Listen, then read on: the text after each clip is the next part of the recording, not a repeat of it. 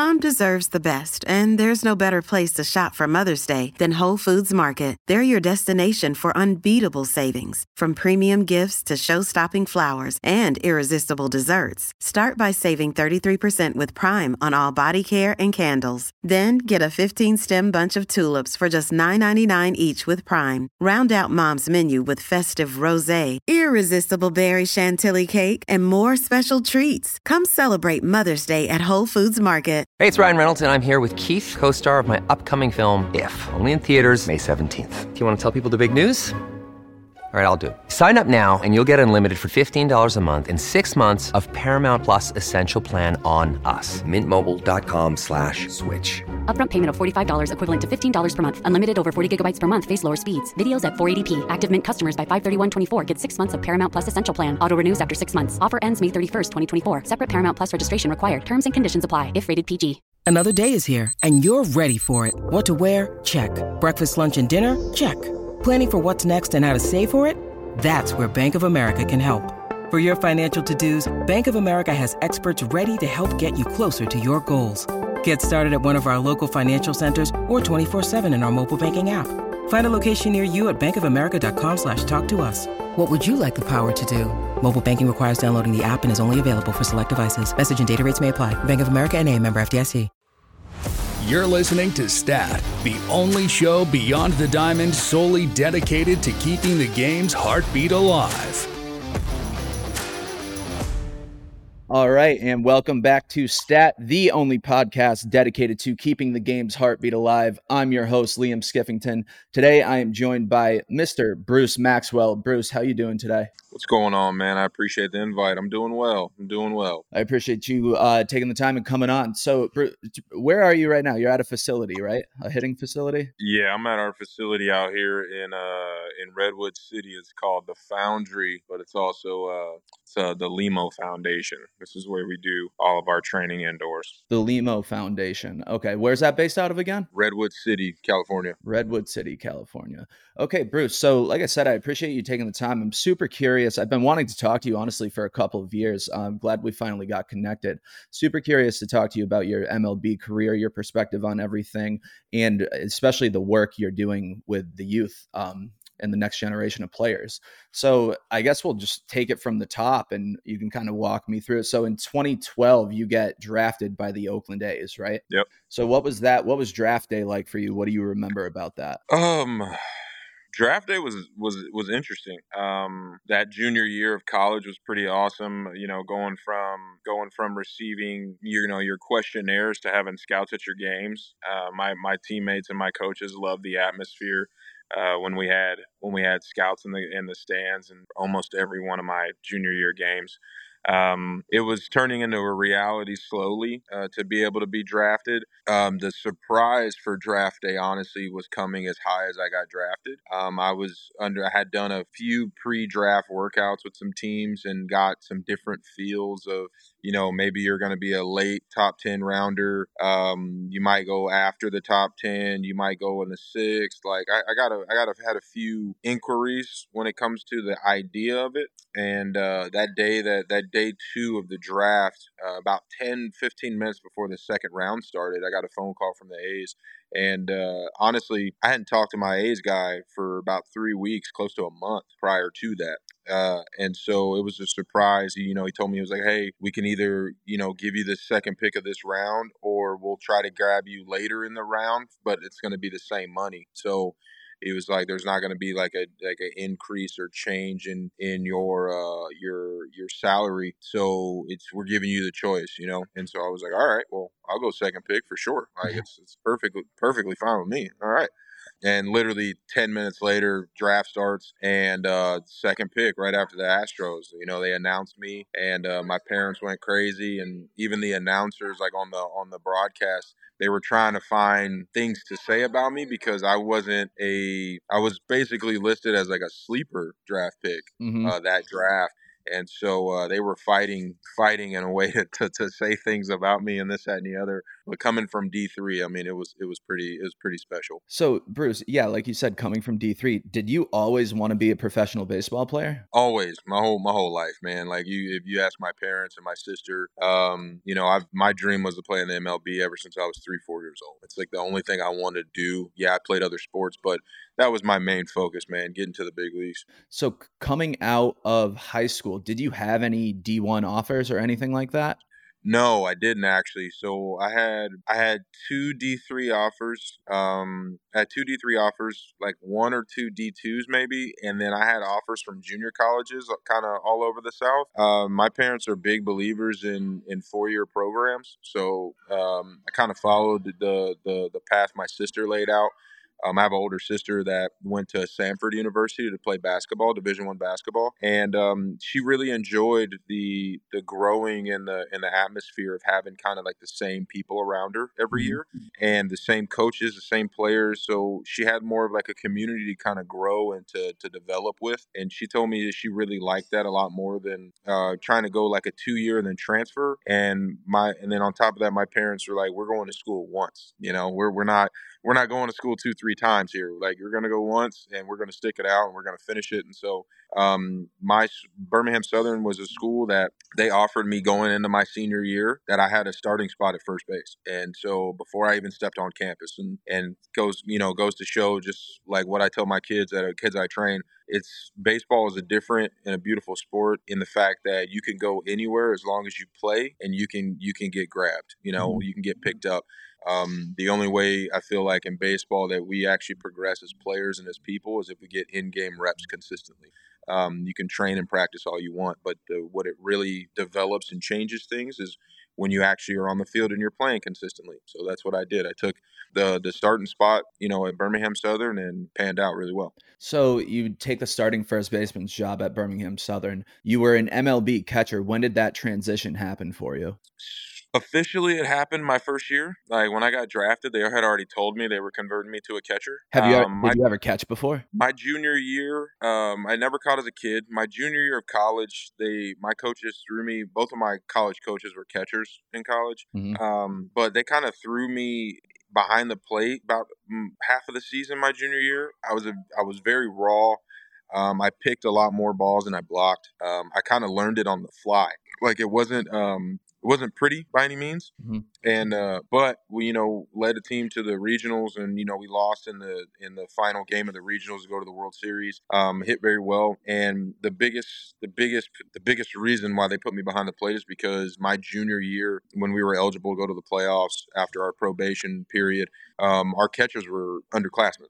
And so that year they just needed an upperclassman, a leader behind the plate, and they said I was athletic enough to do it. And so I did it, no questions, because I wanted to be there for my team. And then on top of that, the way the draft went, they drafted our franchise first baseman, the pick before me, Mr. Matt Olson.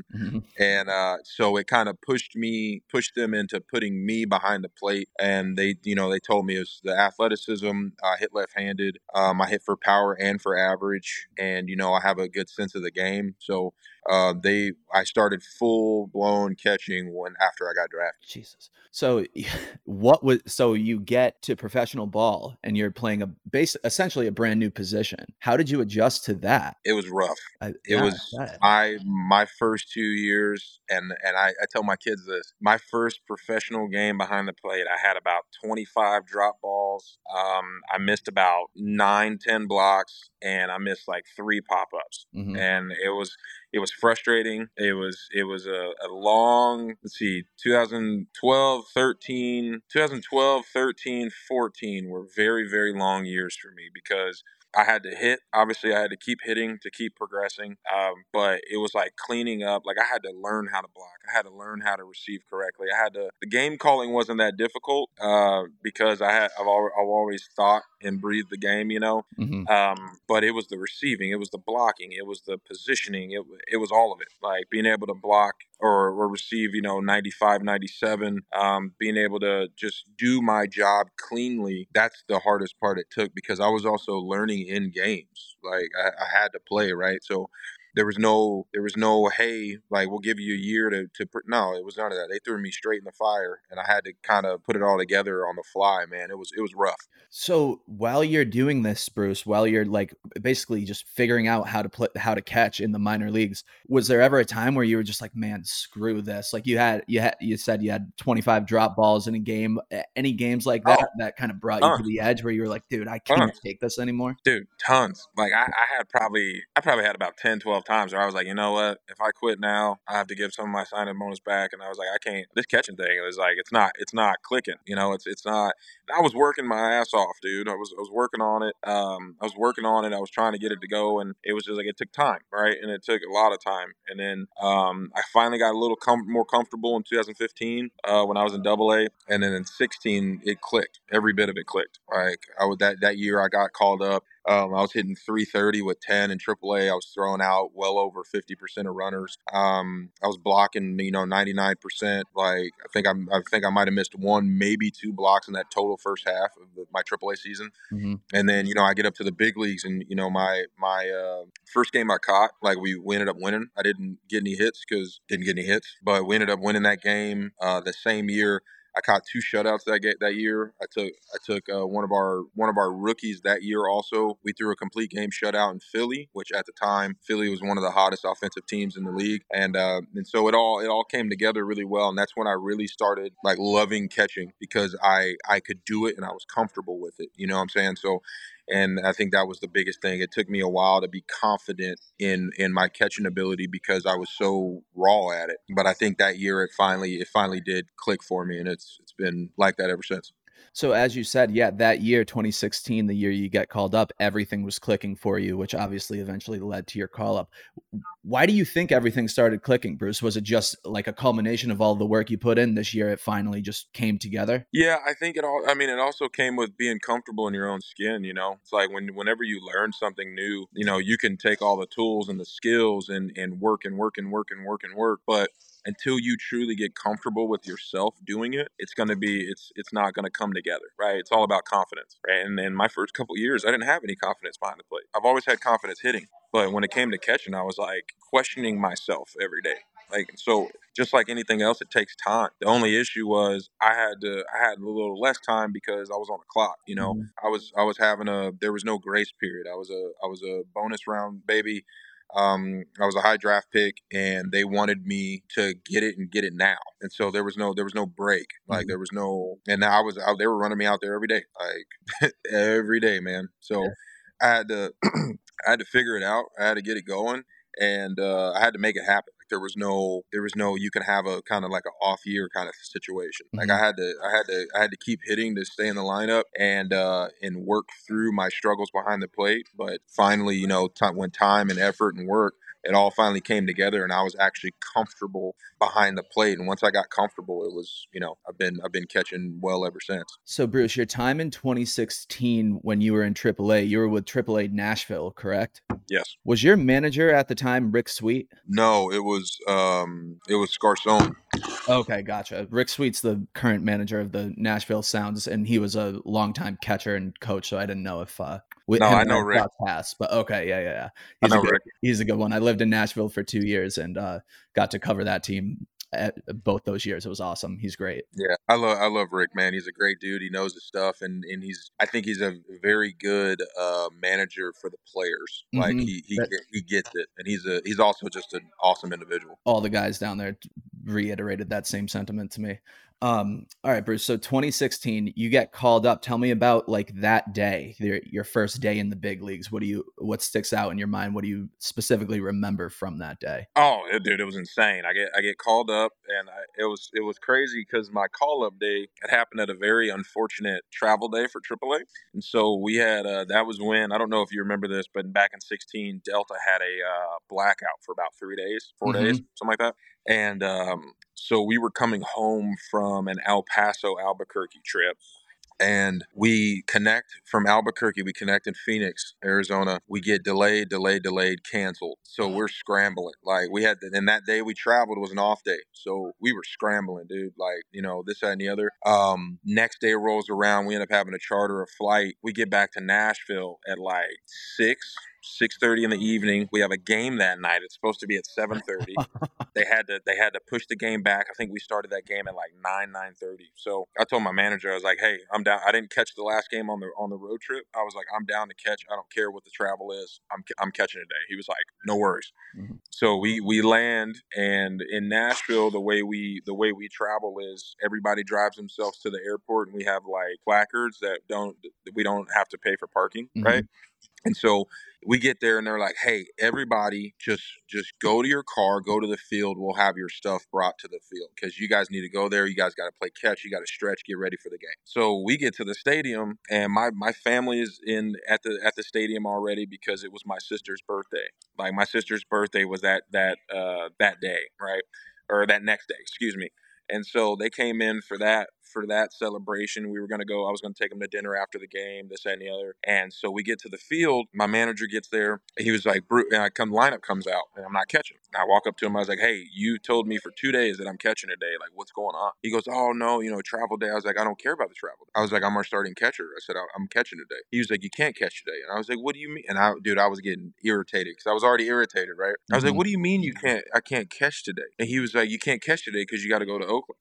And I was like, what do you mean? He was like, you're coaching catching for, I said, you're now on the Oakland A's. And I freaked out, went out and told my parents on the concourse. They were freaking out. My sister's freaking out. And so the next day, hop on a flight. I'm going to Oakland, after talking to my parents and stuff. And come to find out, I fly from Nashville to LA and then LA to San Francisco, Jeez. Right? Yeah. I get to LA and I'm walking to my terminal. Unbeknownst to me, my dad and my stepmom are on the same flight from LA to San Francisco. We had no idea, neither one of us. So I actually ended up sitting next to my dad and my stepmom on the flight from LA to San Fran. I get to the field right before batting practice. I get there. First person I see is Coco Crisp, and I gave him a big old hug because in 2014, I told him, I said, I'm going to play with you side by side before you retire. He was like, I'll hold you to it. And that guy's like my big brother. I still talk to him to this day. And so I get there, hit BP, awesome feeling, right? So we're playing Tampa Bay, and I get a pinch hit at bat in like the ninth. Like, the game's kind of out of hand. I'm breathing hard, my heart's pumping, like this, that, and the other. My heart's pumping, and I get up there. I think I swing. I'm pretty sure I struck out, but my bat felt like a wiffle ball bat. That ball looked like it was coming in at 110, and I don't think I was swinging so hard, and I think I could have swung harder. Mm-hmm. Like, it was insane. And then the next day, I ended up starting my first game, and we played against the Rays, and I had Blake Snell on the mound. So I was like, Today is a catching day. Got it. And didn't do much against him, but we held I think we won by 1 or 2 runs. I caught a very well game. And I got my first dub, like my first game is starting behind the plate, and I got my first win. So it was a pretty surreal experience for me. Mm-hmm. So then, all right, so Bruce, let's fast forward to 2017. I believe that was 2017 the year Sean Manaea threw his no-hitter? Did you catch that? No, it was 2018, I think. I think it was I'm wrong. 18. That was an 18. That was an 18. Okay. And no, I didn't. Lucroy caught that one. Oh my God, I forgot he was on the A's at the tail end of his career. Wow. Okay. Mm-hmm. All right, Bruce. So 2017, you make the club out of spring training. Is that correct? No, that was an 18. 17, I got sent to AAA about a week and a half before camp was over. Big league camp was over. Okay. And then at what point in 17 did you get called up? About right before, like probably a couple weeks before All-Star break, maybe. Okay, so but around July. It was around the same time that I got called up my first year, about the June, July-ish. Okay, like mid-season, because you played like 75 games or something that year. So yeah. Yeah, that was the most games I had played up with the A's. I didn't break camp, but I got back up a few weeks before that. I got called up the year before. Got it. Okay, so 2017, we'll fast forward to September. Bruce, you made the noble decision to kneel during the national anthem, something no player has done on their own since. In 2020, they had like league-wide kneels. but you were the first person to kind of set that in motion. Can I ask why you did that first and foremost? What was the reason behind that? The reason was because for a very long time in the environment that we grew up in back in Alabama, me and my sister have been living through and been faced with a lot of challenges from not only being mixed, or not from only from being black, but being mixed. So when we grew up, like I lived in an area where there wasn't too many of very, very slow. It's very old school kind of living out in the country, like where I'm from. It's very slow developing, in Alabama. And so we got a lot of hate racially from black people and the white side of things because we were not enough of either one, right? So, especially in the game of baseball, my sister didn't get it as much because she played basketball, so it was a little different.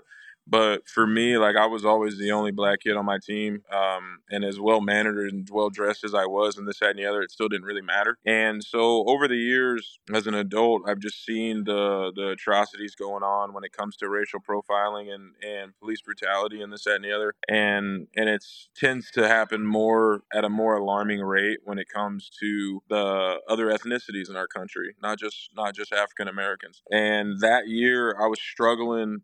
I was struggling to keep it in, and it's one of those things where you don't bring in your personal beliefs in the locker room because it's a place of work. So I try to keep it to myself.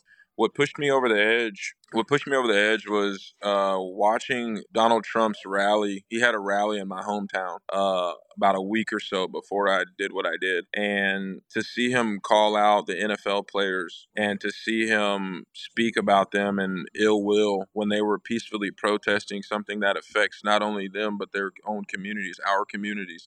And to hear the people in Huntsville, Alabama cheering him on and supporting him, I think it broke me, just because that is a place where I grew up, where I was raised by my parents to be the man I am today. And it really bothered my soul. And so leading up to that day, I talked to my dad, who's my dad's ex-Army. Most of my family is ex-Army, ex-military. And I talked to him. I told him, I said, this is what I'm going to do. This is why I'm going to do it. And you can't change my mind. And he was like, I'm not going to. He goes, but you got to understand what's coming after this. I was like, I get it. I was like, I get what's coming after it. I said, but it's worth it. It's worth it. Because, if you don't, I've always been taught, if you don't stand up for something, you'll fall for anything. And that's one of those things where I care about people. It doesn't necessarily have to be my own people, but I care about people as a whole, treating people with respect, this, that, and the other.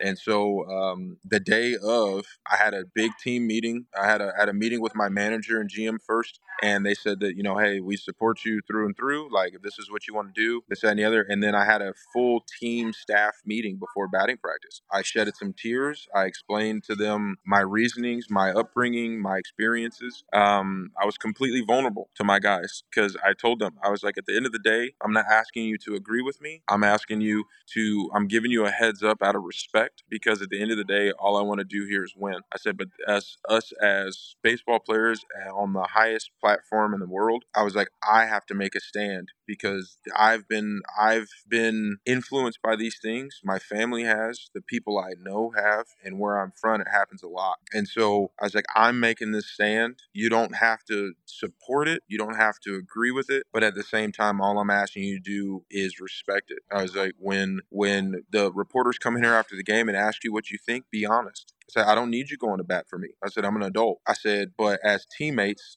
I owe you guys the heads up. I owe you guys the respect. And I said, and if any of you, and I gave them this option. I said, if any of you think that your future career is going to be affected by this and it bothers you, speak up now, and I'll try to find another way to do it. I say, I'm not trying to cause a ripple in our locker room. All I'm trying to do is stand up for what's right and stand up for people that look like me. I said, I'm tired of sitting by over here when we're a game that supposedly represents and treats all these different ethnicities and countries on our baseball field like we're all one. I said, I have to make a stand. And my guy, Trevor Plouffe, stands up and he said, Bruce, you got some balls, like sitting here having this discussion with us and being vulnerable. He goes, I commend you for it. I might not agree with your methods, but at the end of the day, I support you and what you believe in. And we went out on the field to take BP. The game started around, and I took that knee down, and I had, Mark Canna's hand was on me every day. And my guys were honest about it, and they were, if they didn't agree, they told the media they didn't agree. And I'm okay with that because we're all different and we all believe in different stuff. It's a beautiful part, about being on a team. Like, not everybody's going to be the same, but having the respect and the vulnerability in your own locker room, you tend to have respect for your players around you for their differences. You know what I'm saying? Not each one of us is not the same.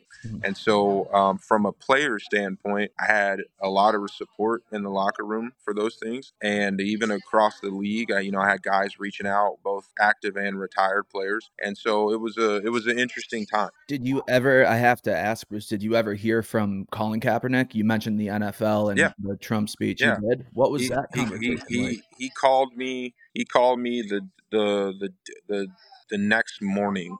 Yeah, because we were headed to Texas, I think, the next day. He called me the next morning, and we had a semi-brief conversation. He reached out a helping hand if I needed anything to please give him a call. And so he connected me with Ed Reed too. And so time to time, I still check in with Ed Reed. He's a little less busy than Colin, and so, but he's always been a good mentor for me also, and so I still keep in touch with those guys. Were you surprised when you first heard from Colin? Yeah, because he called me from a number I didn't have, and so at the time, obviously you don't answer unknown calls, but at the time I didn't know who it was, but it was a local area code.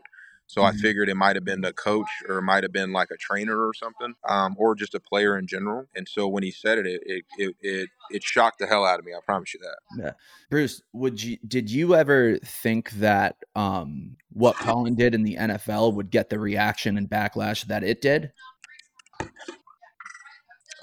Say it again. I apologize. You cut out. No problem. Did you ever think with Colin's actions in the NFL, his show of activism in the NFL, did you ever think he would receive the type of backlash that he did? Yeah, 100%. It was because no shock to you at all? No, it wasn't, because it's our country, man. It's our society. Like, it doesn't matter the sport. Like, it honestly did not shock me whatsoever. And plus, growing up where I'm from, like, you see that kind of, like, quote unquote patriotic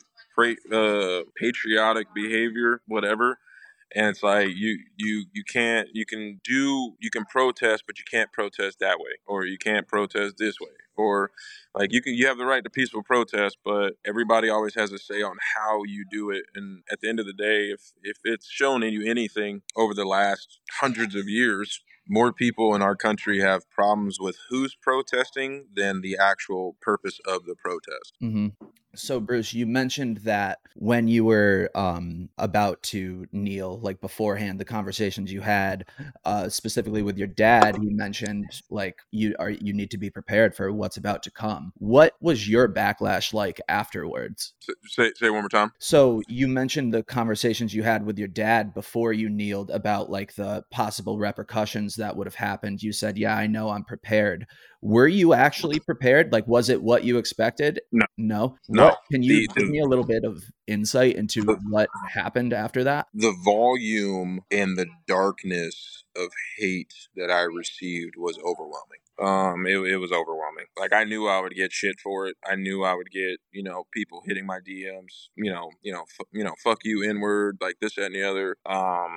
I knew I was going to get all that just because the sport we play in the country we live in, it's very good old boy baseball, ran by those types of people. It stems back to when the MLB was created, the whole reason the MLB was created. I knew I was going to get some stuff, bro, but not in the capacity in which I was getting. I had anywhere between vets, Army military vets supporting me, to them, wishing my family died in a house fire, to wishing my car blew up on the highway.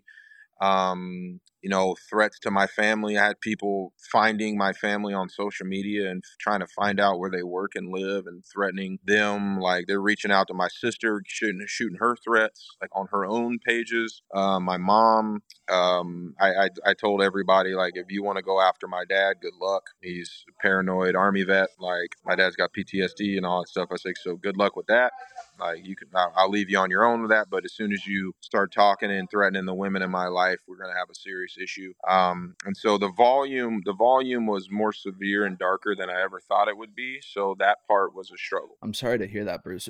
At any point did MLB or Oakland intervene and try and I'm not really sure what could really diffuse a situation like that, but were you offered any sort of kind of lifeline in terms of like help? No, I actually wasn't. I really didn't have an outlet by any means. I kind of had to do it and deal with it kind of on my own.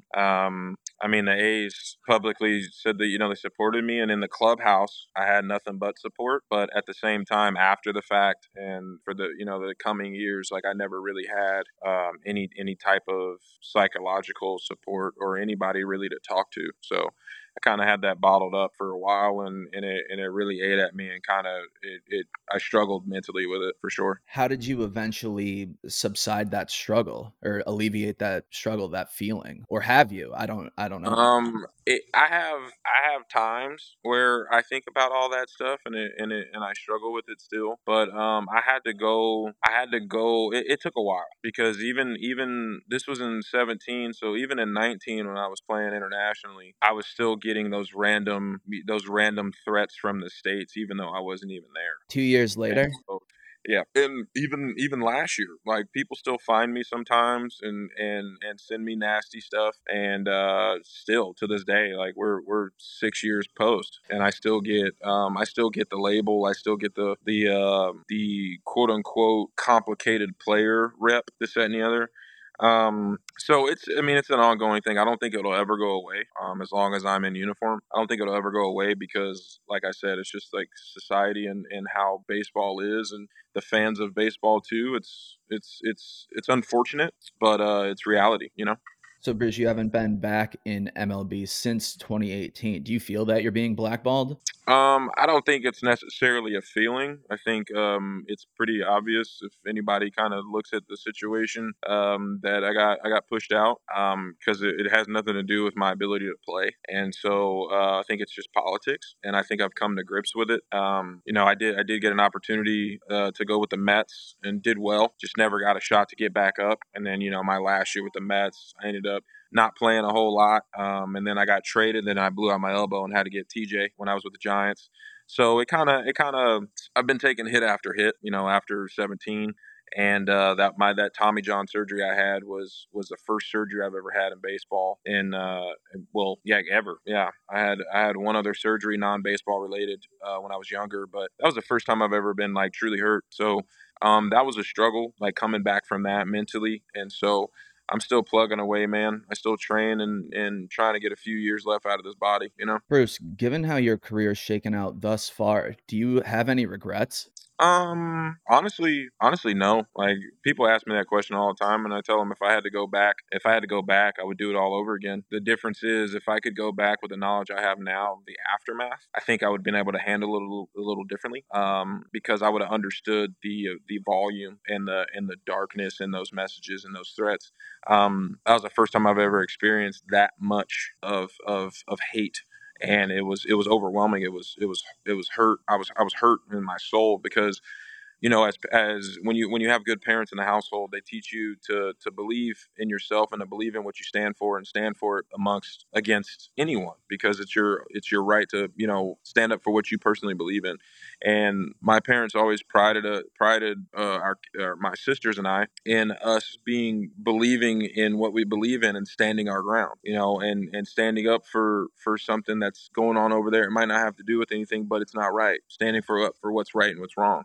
So I've always tried to been that person. I've always tried to stand up for others who can't stand for themselves. And if that means I take a few hits, then I take a few hits. I'm okay with it, because I've done it kind of my whole life. So Bruce, do you think that if you didn't kneel, you'd be a Major League Baseball player today? yes. 100%, no doubt. Yep. I honestly do. I honestly do, and I think I've talked to guys about this stuff before, and I did it. I did it not only for myself, but I did it for the kids coming after us, like the generations after us. There's a big decline since last 30 years. Like there's a significant decline in African American ball players here in America. And it goes back to simply when you're a kid and you have your favorite sport, like if you turn on the TV and you don't see people that look like you kind of get discouraged a little bit, especially in the game of baseball. And so, like I said, I grew up being the only black kid on my team for a very, very long time. From high school, well, there was two of us in high school. Before that, it was just me, and then when I got to college, there was just me, and so it's like when you turn that TV on as a child, and for me, like you see Fred McGriff, you see Ken Griffey Jr., you see Frank Thomas, you see Kenny Lofton, you see Gary Sheffield, like you see all these guys, you're like, yo, I can do this, and it's like with the other sports, it's a little different because it's predominantly African American, and so I think that at the end of the day, like I did it for a bigger reason. I knew what I had on the line. I knew my career was on the line if I did it. And honestly, I really, truly, it didn't supersede the meaning and the purpose of my actions. I put myself in the line of fire because that needed to be addressed, especially in our country and in our game, because we literally are the most culturally diverse sport on the planet. And so it's like it goes beyond just African Americans. It goes to our Latinos. It goes to other ethnicities that come to America to join our games and our sports. Makes them, it stands up for all of us, and I was the sacrificial lamb, which at the end of the day, like I think that was my purpose at the time. Bruce, before we move on here, I just want to say thank you so much for sharing your story and just being open. I don't think that a lot of people fully understand got the full picture of what happened when it happened. And it's clear after talking to you, a lot of people still don't really understand. And I'm sorry that you have to deal with that. I do, though, Bruce, want to talk to you about the work you're doing today, helping the next generation. Tell me about everything, how you got involved, and kind of what your day-to-day now is like. So my one of my former teammates for a very long time, they run an organization out here. It's called Swagger Athletics out here in the Bay Area. It's based out in Palo Alto, Redwood City area. I finished my season early and internationally this year, and he called me, gave me a call, and he was like, "Hey, I want you to come out here and run your catcher stuff with our organization." And so I came out here for a test run for a week with my wife and loved it, loved the kids, loved the environment. And so I actually moved out here about a month and a half ago to full time do this. And so to this day, like I still train in the morning. I get my workout in, my hitting, my catching, and my throwing and stuff in the mornings. And then in the afternoon and evenings, we train these kids.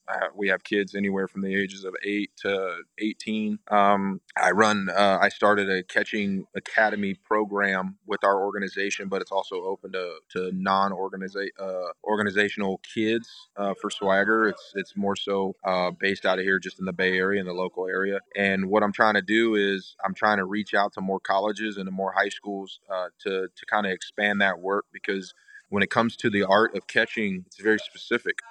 And it's very hard to learn the right ways to catch from a guy who never caught. You can find a hitting coach on every corner, but you don't really find catching instruction, especially from guys who've played at the highest level. And so I love kids. I work with kids in Mexico. I work with kids in all the different countries that I play with still, because I developed my Spanish speaking skills. And so I'm pretty good at it now. I work with kids virtually all over the country now still, from the ages of, 12, 13 to seniors in high school to college kids.